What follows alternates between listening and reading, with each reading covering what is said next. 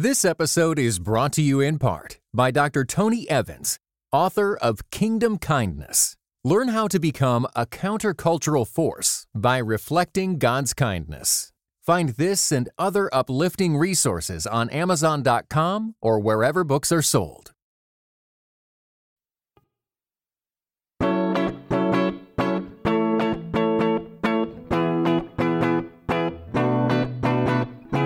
You're listening to Seeing and Believing, a film and television podcast that searches for the sacred on screen. I'm Wade Bearden. And I'm Kevin McLenithan. Get ready, because for roughly the next hour or so, there's going to be plenty of Wade and I being excellent to each other. We're going to be excellent to each other, we're going to be excellent to Abraham Lincoln, and we're going to be excellent in Chinatown? I think that the Bill and Ted phrase that fits that would be more most heinous. Listeners, today on the show, we review the newest film in the Bill and Ted saga, Bill and Ted Face the Music.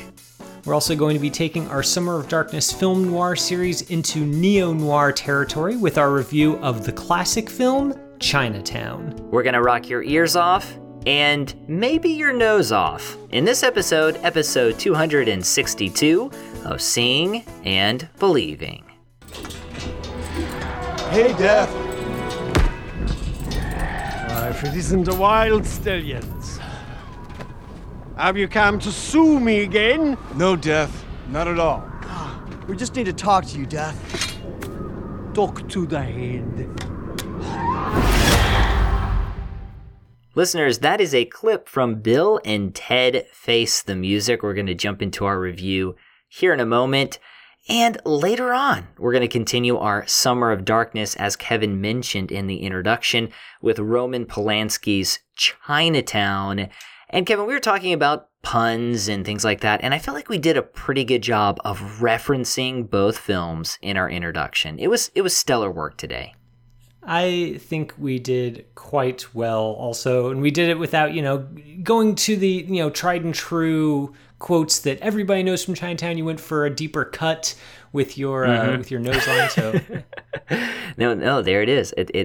That works perfectly to continue this tradition. Yeah, I'm excited about talking about Chinatown to jump into neo-noir and continue our Summer of Darkness. It's been great, and I'm excited to talk about this movie.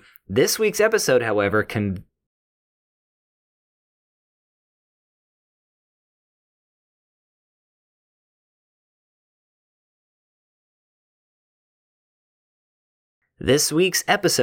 commences with our look at the third film in the Bill and Ted trilogy, Dean Parisot's Bill and Ted Face the Music. Here's the movie's official synopsis. The stakes are higher than ever for the time-traveling exploits of William Bill S. Preston Esquire, played by Alex Winter, and Theodore Ted Logan, played by Keanu Reeves. Yet to fulfill their rock and roll destiny, the now middle-aged best friends set out on a new adventure when a visitor from the future warns them that only their song can save life as we know it. Along the way, they'll be helped by their daughters, a new batch of historical figures, and a few music legends to seek the song that will set the world right and bring harmony in the universe. Kevin, we were talking about this off the air last week. Neither of us, before the last 7 days, had seen any of the Bill and Ted films, which made our homework for this episode a bit bodacious. Now, after having caught up on the series, I want to ask you this. What do you think of Bill and Ted as a whole? Do you find their journey across these films to be excellent? Or perhaps a little, get this, bogus? Strong words indeed to use bogus of Bill and Ted. It's funny. I watched, I did my due diligence. I watched the two earlier films before jumping into this latest installment.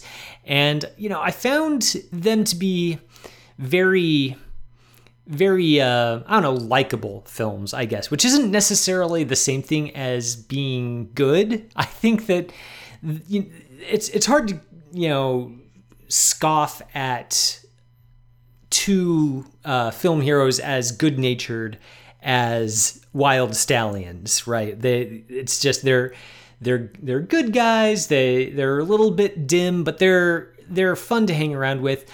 I thought the two earlier films kind of seemed they were a little bit slapdash, especially the first one felt almost more like a series of sketches, sort of like almost like in one of those SNL movies that, you know, kind of has a bunch of scenarios but doesn't really have a good way to tie them all together. That's kind of what Bill and Ted's Excellent Adventure felt like to me, at least watching it here in the year of our Lord 2020. So while I like Bill and Ted, I wasn't sure that I liked the movies that surrounded them quite as much.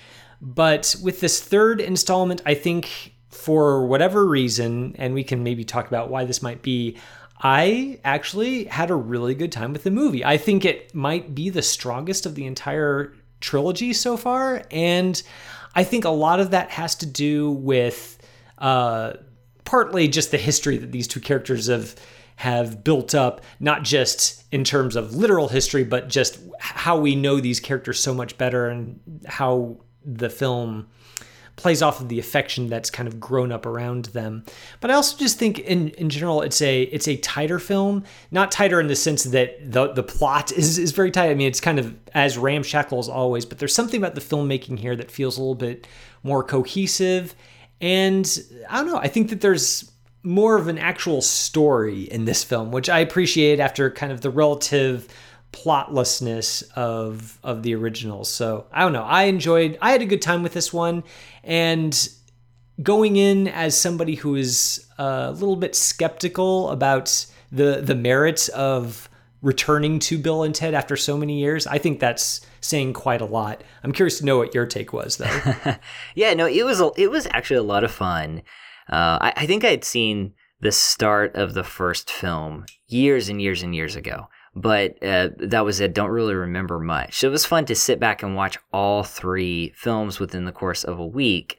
And I'm like you, I like these guys. I like the movies, and I was trying to categorize them in my mind as I was just reviewing the series.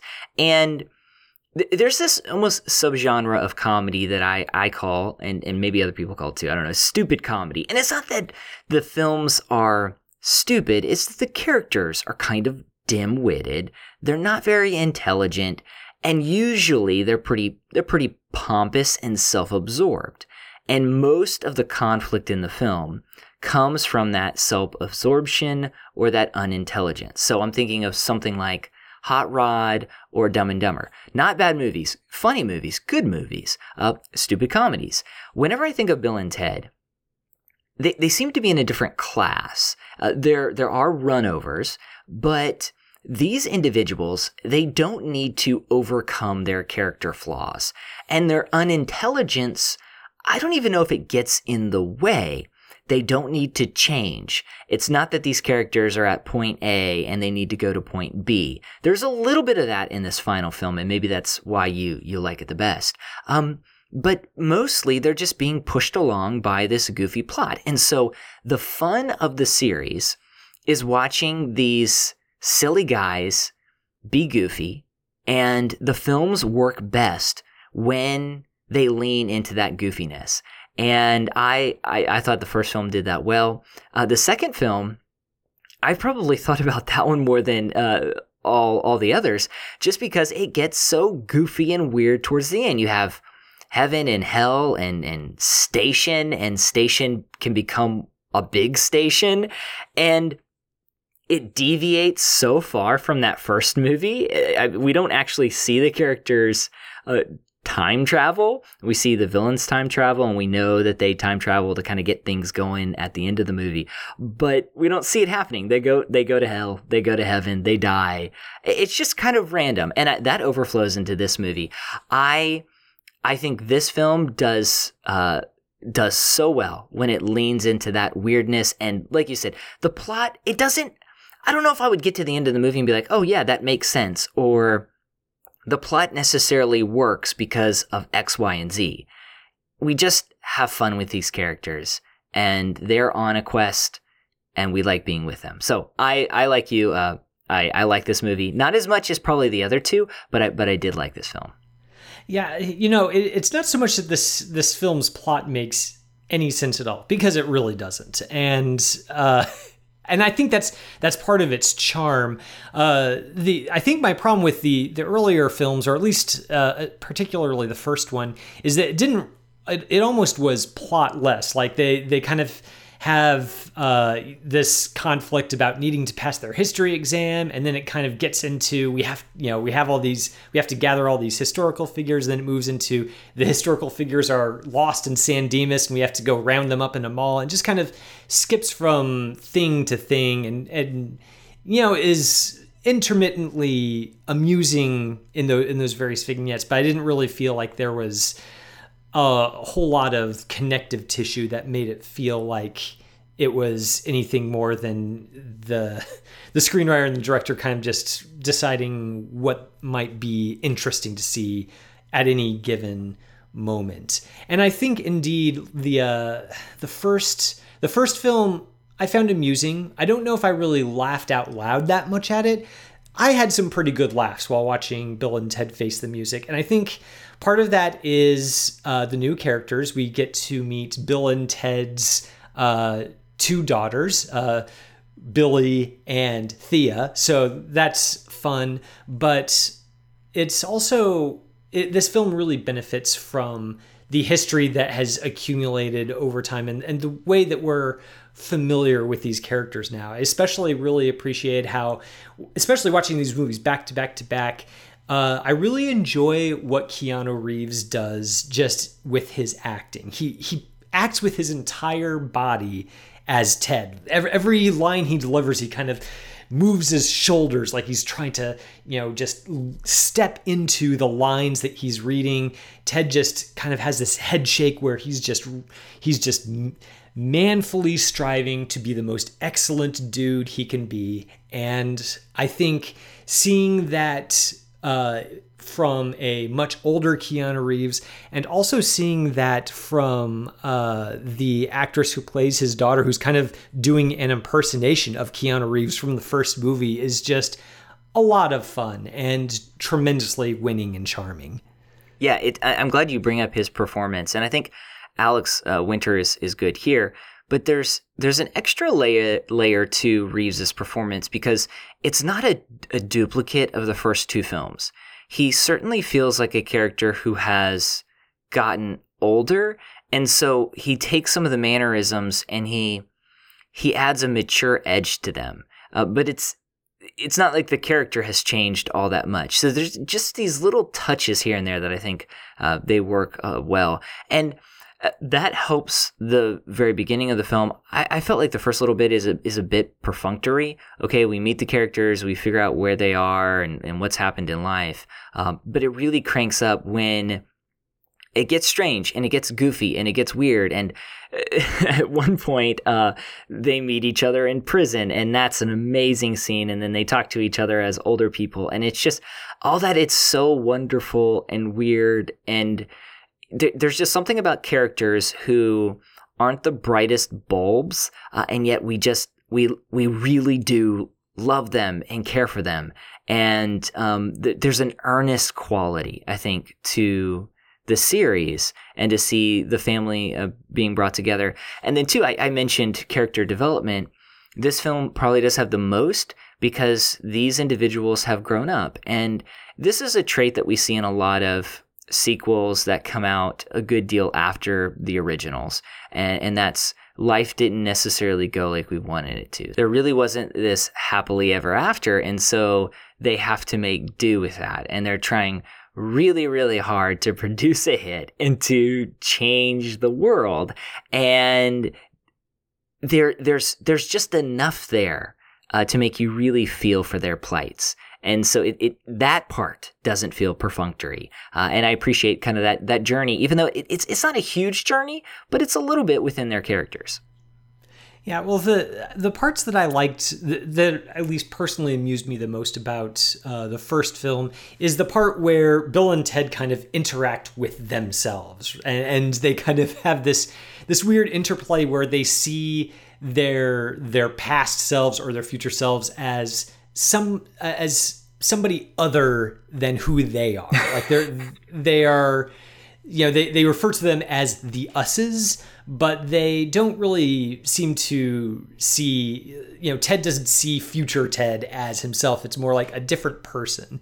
And when this film kind of takes that and moves with it into more of contemplative is the wrong word for a Bill and Ted movie, but it moves with it into territory that feels appropriate for two most excellent dudes who are kind of moving on with their lives and trying to mature in a way that feels true to themselves. I felt like that's an example of how this film combines both really great comedy bits with something that feels a little bit, less like just a bit and more like something that has had some thought and heart put into it. And I guess that's part of the reason why I found more to appreciate in this film, in this installment, than I did in some of the other installments. I just think that there's just a really great balance between silliness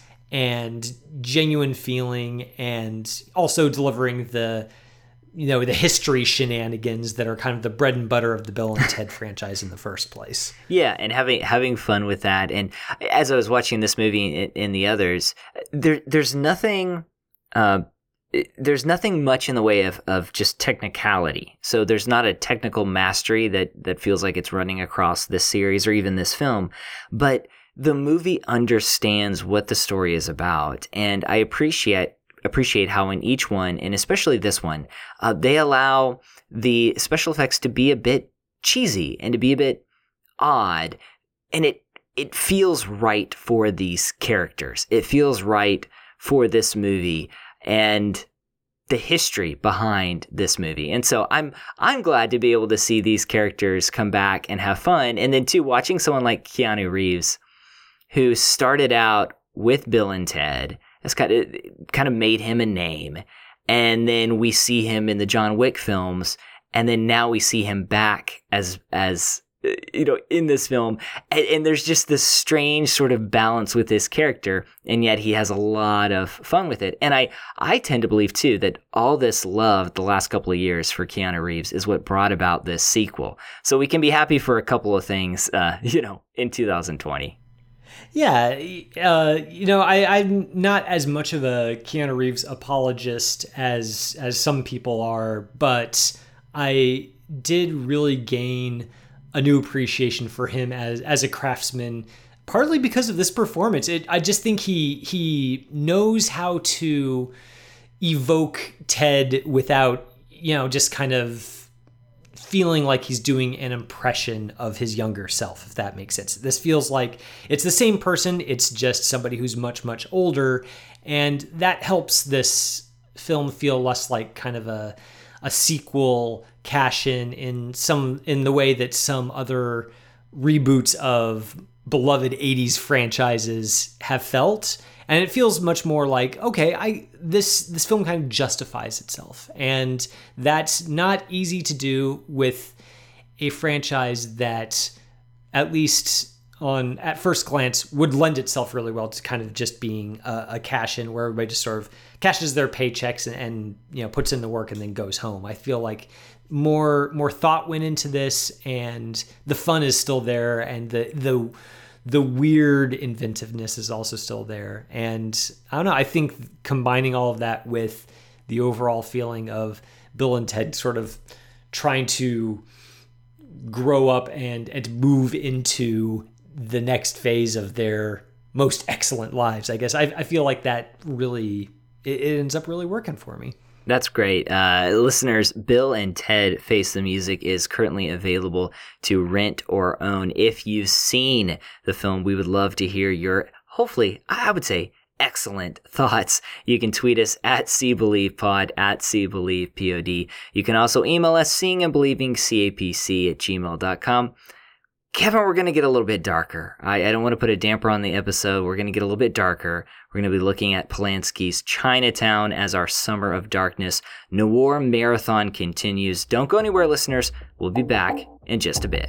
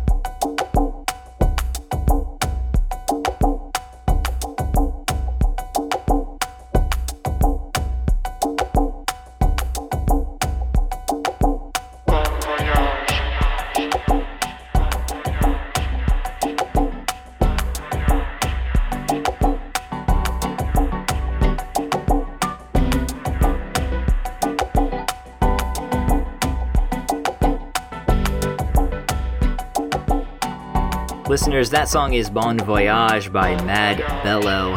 We are so thankful for you who have chosen to support us. A lot of different ways to support the podcast. One of them is via our Patreon campaign.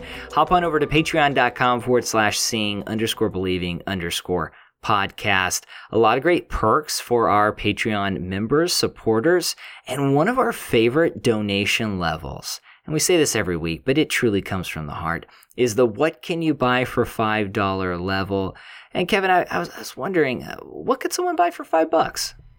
$5 would get you an attachable ponytail. So if you want to be a little bit more excellent, but you don't want to actually deal with the hassle of caring for some good old rocker hair, then something like a time-saving device like a ponytail would be a good way to go about it. Yeah, I mean, that would save you a lot of time and energy. Do you remember when we were younger, those, were they called rat tails? Were those were the popular things? The little... Oh, man. Yeah. I do remember those. I remember wishing that I had one of those. But my parents, I don't think, let me do it, which, our parents look out for us in ways both great and small. And this is one of the great ways that they looked out for me. So thanks, Mom and Dad. You're the best. Yes, they sometimes they know what we need more than we know what we need. So, yeah. Now, this is not one of those. This is a ponytail, which is much cooler, much more bodacious. So definitely check that out, listeners. You can also become a Patreon member for $5. As I mentioned a second ago, just hop on to patreon.com/seeing_believing_podcast. Yeah, and $5 isn't just for becoming a patron or for purchasing a ponytail toupee. You can also become a member of Christ in Pop Culture, which not only gets you access to the members only forum, but also gets you access to periodic free offerings such as ebooks, free albums, stuff of that nature. And Wade, I'm excited because just last week we came out with a new member offering from InterVarsity Press. It's a free ebook titled Wait With Me, Meeting God in Loneliness, written by Jason Gaburi. And editor Erin Straza wrote up a short piece on it on the website. She has this to say about it. She says, "The trend toward loneliness was already on the rise before COVID-19 arrived, and now we're feeling it all the more acutely. All this makes the arrival of Jason Gaburi's Wait With Me, Meeting God in Loneliness, prescient. Gaburi shares his personal, persistent wrestling with loneliness, helping readers to do the same. By going the way with us, Gaburi lends courage. Staring down the beast of loneliness alone is not a task high on anyone's list, but facing it, entering into it, even finding its silver lining is Gaburi's invitation throughout the book. Page by page, we are encouraged to see these pockets of loneliness as places we can ask God to wait with us, meet with us, and make us more whole." So that sounds like a really timely member offering for those of us who are still, social distancing, working from home, all of those things. I'm looking forward to checking that book out more when I get a chance. Yeah, I definitely want to check that out. A lot of great stuff on the site. And there's also another article I want to point our listeners to. If you're like me, the news of Chadwick Boseman's death was just the surprise. It's just a tragedy, knowing that we will never see him take on new roles in the future, and just feel sorry for his family. And I really appreciate the article from CJ Kortelbaum on ChristandPopCulture.com. It's titled "Chadwick Boseman Lived on Purpose and We Will Never Be the Same." Make sure to go and check that out as we really reflect on some of the great roles that Chadwick Boseman took on just in his short career. Right? He really made a mark on so many different individuals and across the film world. So definitely check that out. And also make sure to support ChristandPopCulture.com, because your support allows us to put articles like that up every single week. Hello, Claude. Where'd you get the midget?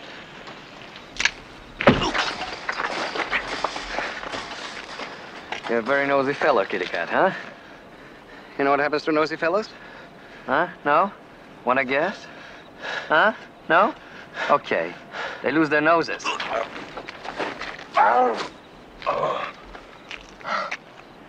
Next time you lose the whole thing. Cut it off and feed it to my goldfish. Understand? Understand? I understand, Gil. I understand. It is time to put the air guitars to the side, and the SoCal lingo is going to be replaced with some hard-bitten detective language, because we're going to jump into our noir series now. Yeah, I'm ready to jump back in. It's been really great talking about these films, and Chinatown deserves a conversation, to say the least. Yeah, before we do jump into that conversation, we did want to take a quick moment, listeners, to acknowledge the elephant in the room about Chinatown's director. Obviously, director Roman Polanski does have a history of sexual assault, and we didn't want to ignore or dismiss his crimes, and we went back and forth for a while when we were planning the series about whether we wanted to include Chinatown as part of the discussion.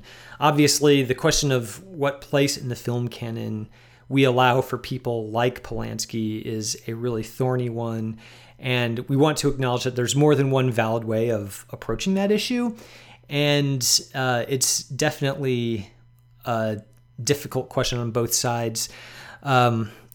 For purposes of our noir series, we ended up concluding that it's difficult, if not impossible, to discuss the history of film noir, and particularly neo-noir, without Chinatown coming into the conversation, even as we recognize that maintaining its place in the canon is arguably a moral compromise of sorts.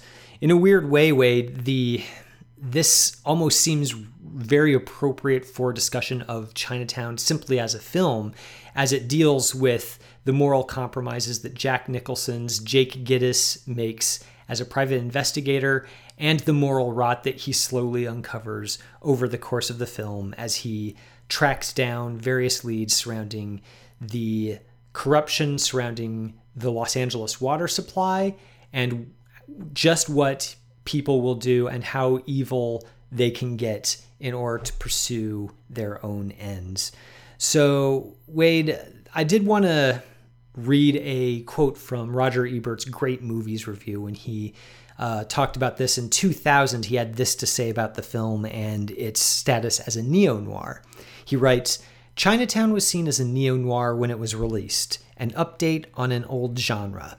Now years have passed and film history blurs a little, and it seems to settle easily beside the original noirs. That is a compliment."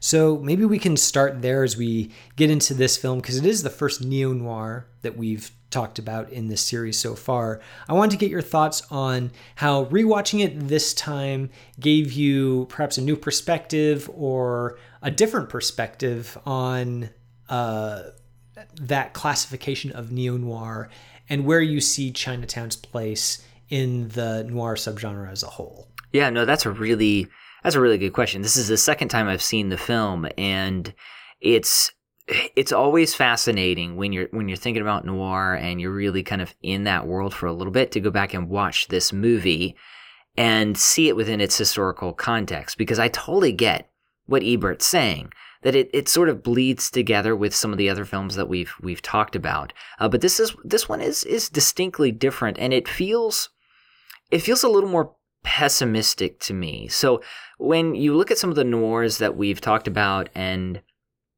some of the ones we haven't talked about, you have a main character who seems to, usually most of the time, shrewdly influence the outcome, or in some sense, justice is served. So even something like Elevator to the Gallows, like we talked about, people are influenced by evil, and their choices come back to haunt them, but their choices come back to haunt them because the universe still has a bent towards justice. And something like Chinatown, we really don't see that bent. Instead, we see the dissolve of a would-be hero, of someone who wants to be a traditional hero and instead makes all the wrong choices. And it's really just ironic, because Polanski himself, for so long, has really kind of gotten away with evil. And that adds a new layer of subtext to this film, because this is a film about people who get away with evil. So it's definitely something that is worth talking about. And as a whole, just generally, I think it's a very good film. I think it's a great film. And I think it deserves to be up there with some of the great noirs, even though technically, yeah, it still is a neo-noir. Yeah, I think the interesting thing about this film that I don't know that I really appreciated on first viewing is how it seems to occupy this space where it's both almost a noir pastiche in a way, and also serves as just a straightforward, sturdy example of noir itself.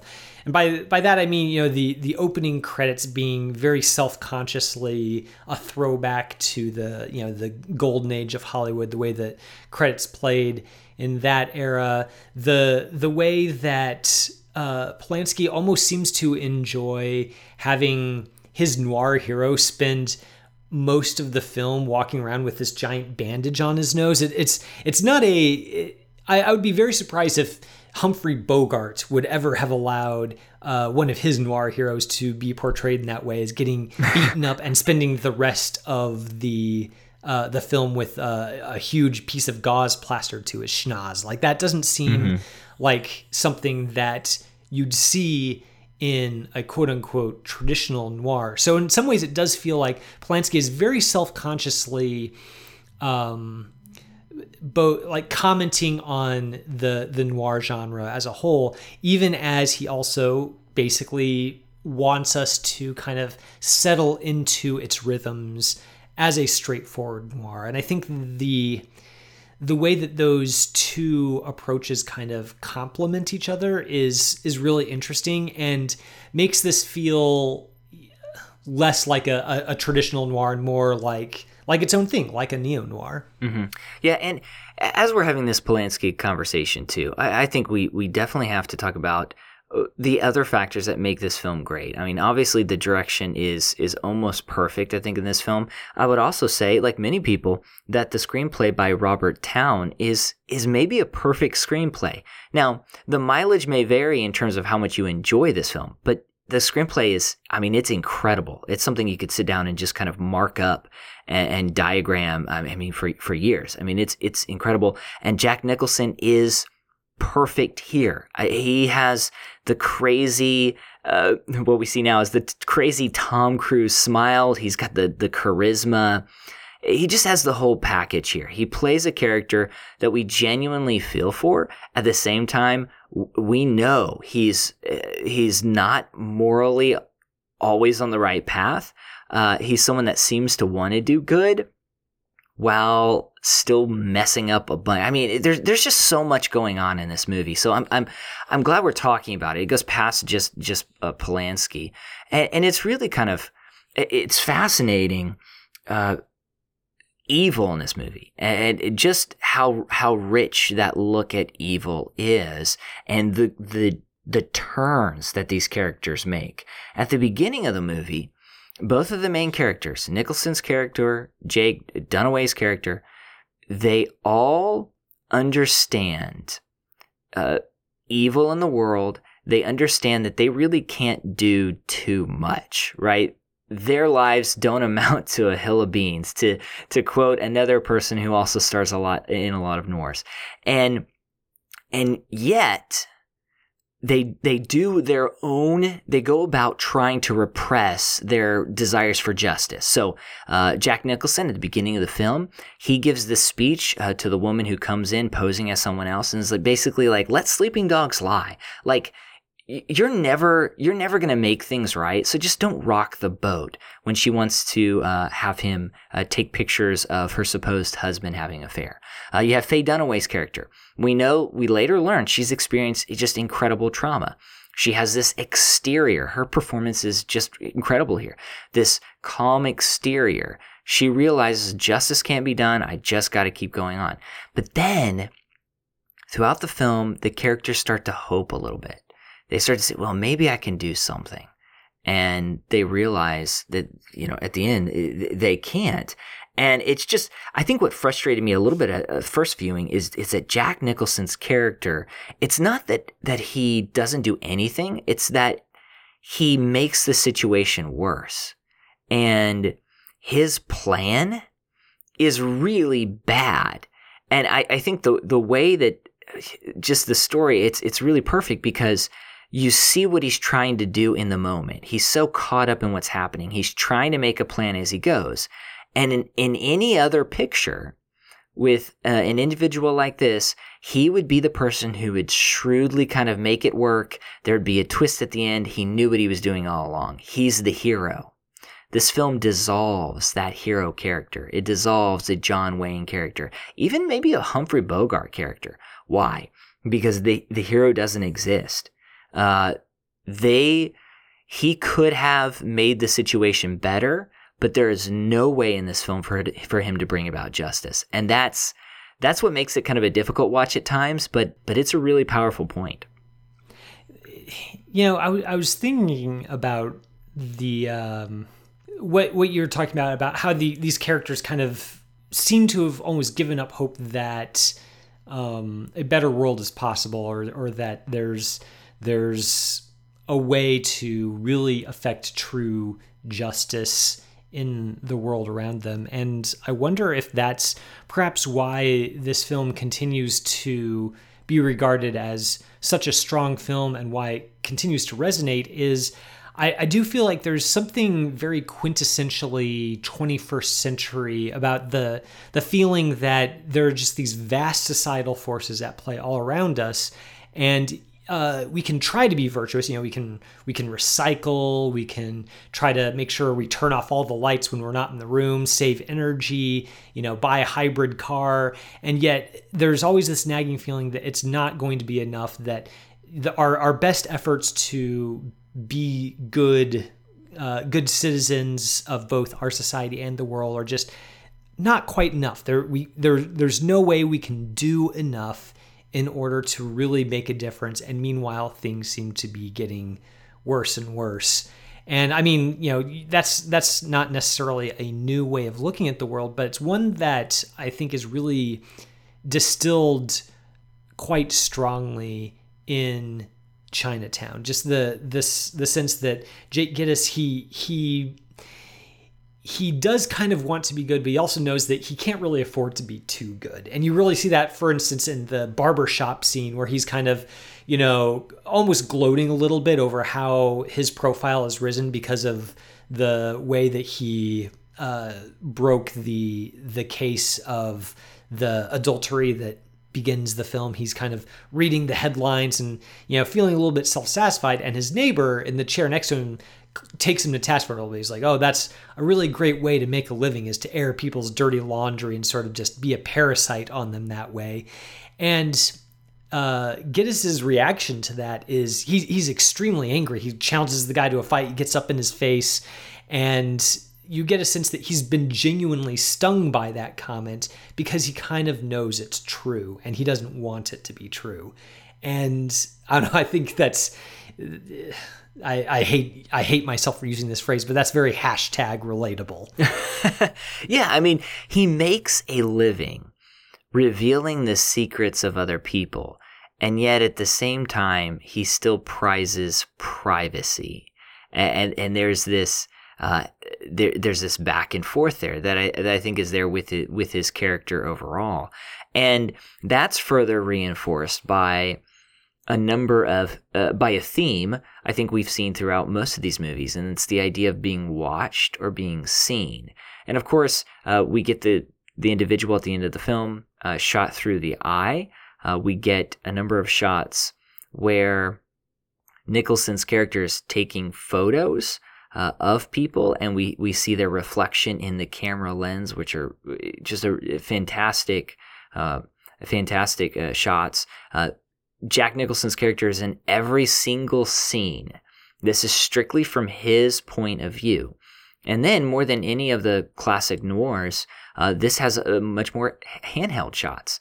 And so we feel like we are watching, we're observing, and within that, we really get to kind of the underbelly of society, and even the underbelly of each of us as individuals, how there's darkness that kind of lingers everywhere. And it's really great at the end when John Huston's character, which, I mean, the fact that John Huston is in this film, when he's one of the godfathers of film noir, when he talks about at the end how everyone has the propensity to evil. We definitely see that, and we see even good people make situations bad because of their pride. And I think all that's really just very rich. And then too, this is a very entertaining movie to just kind of watch, to unravel the mystery, kind of a whodunit in a way, to see at times the ingenuity of Nicholson's character when he puts the watch underneath the tire so he can see what time the individual left. I mean, there's a lot going on, but it is at just a purely cinematic level. It is a good watch, even though it might be hard at times. It's a very solid mystery, and that's not necessarily something you could say about every single film noir, but it's definitely true of this one.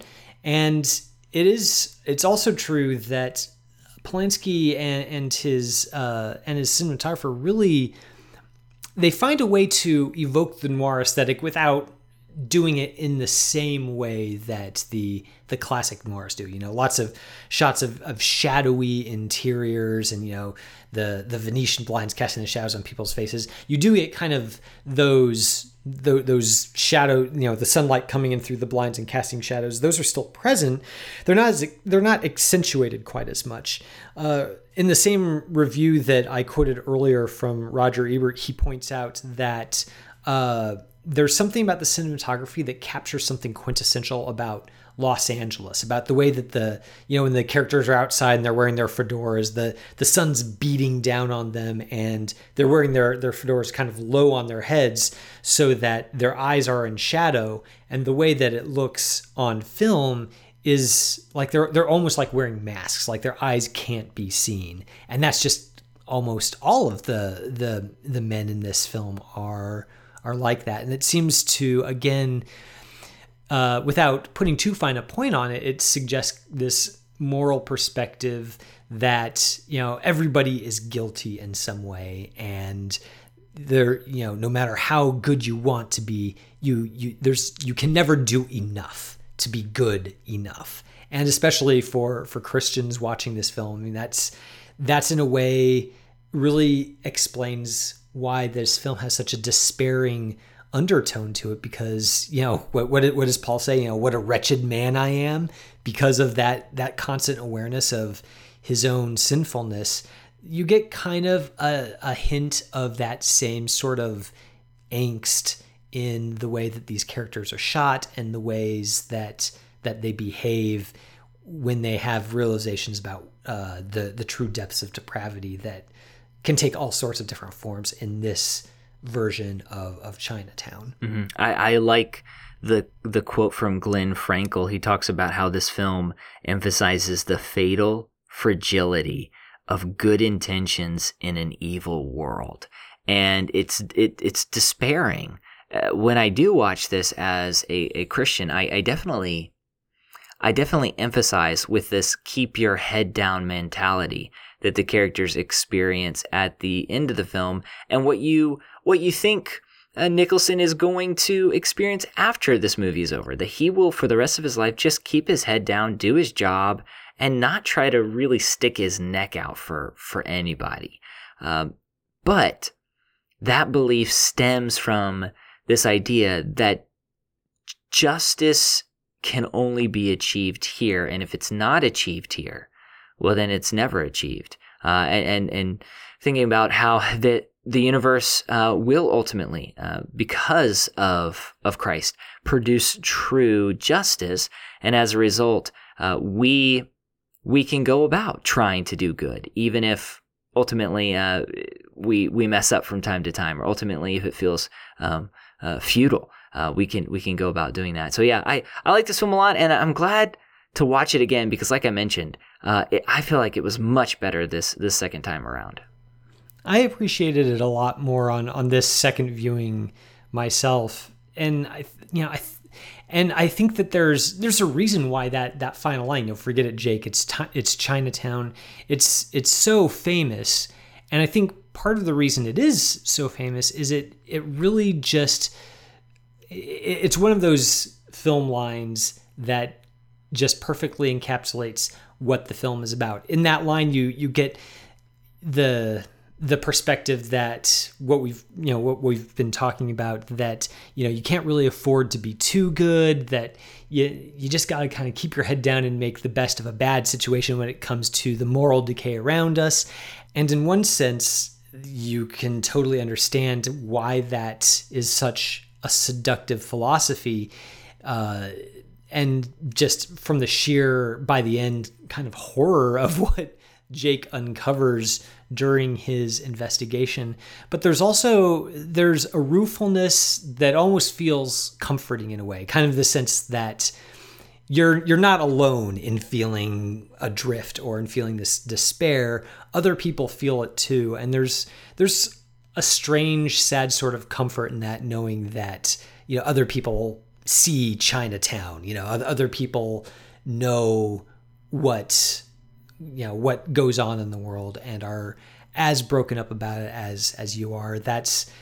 It captures both the moral ambivalence of the film, but also the sadness at the heart of it. Just the fact that it's able to fill those dual roles is really remarkable, and again speaks to the strength of Robert Towne's screenplay. Yeah, no, definitely. Listeners, that's our review of Chinatown.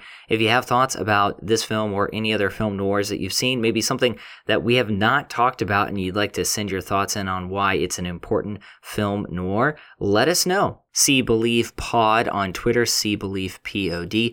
You can also email us, seeing and believing, capc@gmail.com. Oh, quick, we decided on Mulan next week, right? Is it okay if I mention that? Yeah, Mulan. Okay. Yeah. Listeners, that is the end of our show. Next week, we're going to be taking a look at Disney's Mulan, one of the bigger releases so far of 2020. It's going to be hitting Disney Plus, skipping the theatrical debut. I don't know what to expect, Kevin. This is still a weird feeling, but we're going to watch a big blockbuster from home and talk about it on the podcast next week. Yeah, I mean, maybe part of that discussion can be whether something quintessential about the theatrical experience truly is missing when you try to watch a blockbuster of that scale on your TV at home, or whether this is sort of the death knell, like this is the much foretold death of the theater going experience. Who knows? So definitely tune in next week to find out what we think about that. Yes. Next week, we're going to get down to business. We're going to be talking about Mulan. Thank you for listening to this week's episode. It's brought to you by ChristandPopCulture.com. Our producer is Jonathan Clausen, who every week helps us to search for the sacred on screen. I'm Wade Bearden. My co-host is Kevin McLenithan. And until next time, this is Seeing and Believing. We'll see you later. You have been listening to Seeing and Believing, an official production of the Christ and Pop Culture Podcast Network. Please rate and review the show in iTunes and check out our other shows at christandpopculture.com/network. Theme music by Alexander Osborne and Lindsay Miz, used under Creative Commons License 3.0.